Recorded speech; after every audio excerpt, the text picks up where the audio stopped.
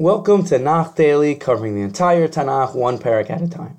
I'm Rabbi Shaya Sussman, and today we'll be continuing Tehillim Parak Tes. The previous shur discussed Psukim Aleph through Tes. Now we're picking up from where we left off, starting with Pasuk Yud and finishing the parak with Pasuk Chaf Aleph. Just a quick recap, this Tehillim was discussing the gratitude that David had felt for Hashem. We also said the deeper level here is about Mashiach. I wanted to add a few words on gratitude. Hakaras Hatov. The Chovos Halavavos Shar Avodos Elokim is entirely dedicated to the topic of serving Hashem out of gratitude and happiness, as opposed to serving Hashem because of reward and punishment. Parenthetically, it's totally worth it to learn this shar inside. The Chovos Halavavos explains, a person should serve Hashem out of the wonderful feeling of wanting to give back. The more good a person receives, the more obligated one is to respond in kind. Hashem gave the most amount of tovos to Am Yisrael, and therefore we're obligated out of gratitude to give back to Hashem by doing the 613 mitzvahs. So what's one way to get the feeling of gratitude? It's in the words themselves. Hakaras Hatov literally means to recognize the good.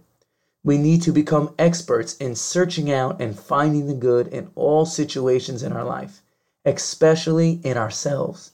Sure, there's bad, but there's also good. When we search out for the good, the feeling of gratitude naturally emerges from our very being. That's why it's called Hakaras Hatov. Our job is to search for the good, then Hashem will give us that wonderful feeling of gratitude back. By searching for the good in life, a person becomes more optimistic and it becomes easier to trust in Hashem. This brings us to Pasuk Yud. Vahi Adonai miskav ledach, miskav leitos pitzara, vayivtechu v'cha yodei shemecha, ki lo azavta derashecha Adonai. God is bastion for the downtrodden, a refuge in times of trouble, and those who know your name trust in you. For you have not abandoned those who trust in you, O God. The Malbim explains, Am Yisrael, who's considered the people who know your name, trust God won't bring harm upon them forever. Even if it appears God has left you, we know deep down it's only temporary. When you're in pain, it's hard to see above the fog. You think it'll last forever. Knowing the suffering you're experiencing is only temporary, even if it doesn't look that way to you, will help sweeten the judgment and soften the difficulty. Zamru l'Adonai Yoshev Tzion Hagidu ba'amim milosav. Sing a song to the God who reigns in Zion. Declare his deeds among the peoples. In Sichas Haran, it gives great advice for coming close to Hashem. It says to just sing a niggin. Even if you're by yourself, you can sing. Zamru l'Hashem. As we mentioned in the Nach Daily Tehillim introduction, that Tehillim was written to correspond to the 10 types of music. Each one of the prakim in Tehillim can be sung. Most of them were even written to be accompanied with music. Don't be embarrassed to sing in front of others, and don't be embarrassed to sing by yourself in front of the great conductor, Hashem. Kidorish damim osam zachar lo shachach tzaakas anovim chaneni Adonai re'ei aniyeh misonai miromimai mishari maves lemana sapra kol telosecha b'shari basion agil b'shuasecha. For he does not ignore the cry of the afflicted. He who requites bloodshed is mindful of them. Have mercy on me, O God. See my affliction at the hands of my enemies.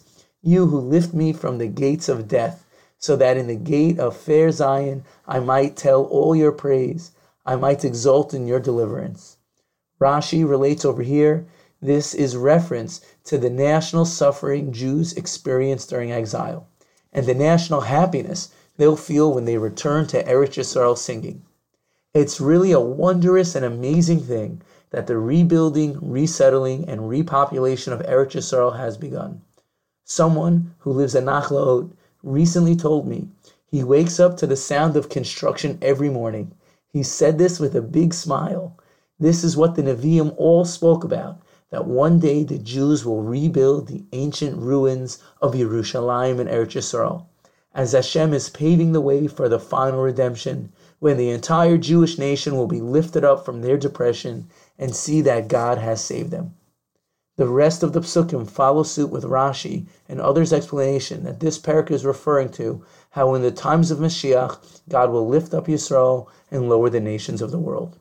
Tavu goyim b'shachas asu bereshazu tamnu nilkada raglam noda Adonai mishpat asa b'pol kapav nokesh rasha higayon sela. The nations sink in the pit that they have made. Their own foot is caught in the net they have hidden. The Lord has made himself known. He works judgment. The wicked man is snared by his own devices. Higayon sela. Yashuvu rishayim l'shalal kol goyim shechachei Elohim ki lo lenetzach yishkach evyon tikvas aniyim tovei la'ad. Let the wicked be in Sheol, all the nations who ignore God. Not always shall the needy be ignored, nor the hope of the afflicted forever lost. Kuma Adonai al Yaoz enosh yishvatu goyim al panecha shis Adonai mor elahem yedu goyim enosh hemosela. Rise, O Lord, let not man have power. Let the nations be judged in your presence. Strike fear into them, O Lord. Let the nations know they're only man. Selah. And that's the end of the kapitel. Thank you for listening, and have a good one.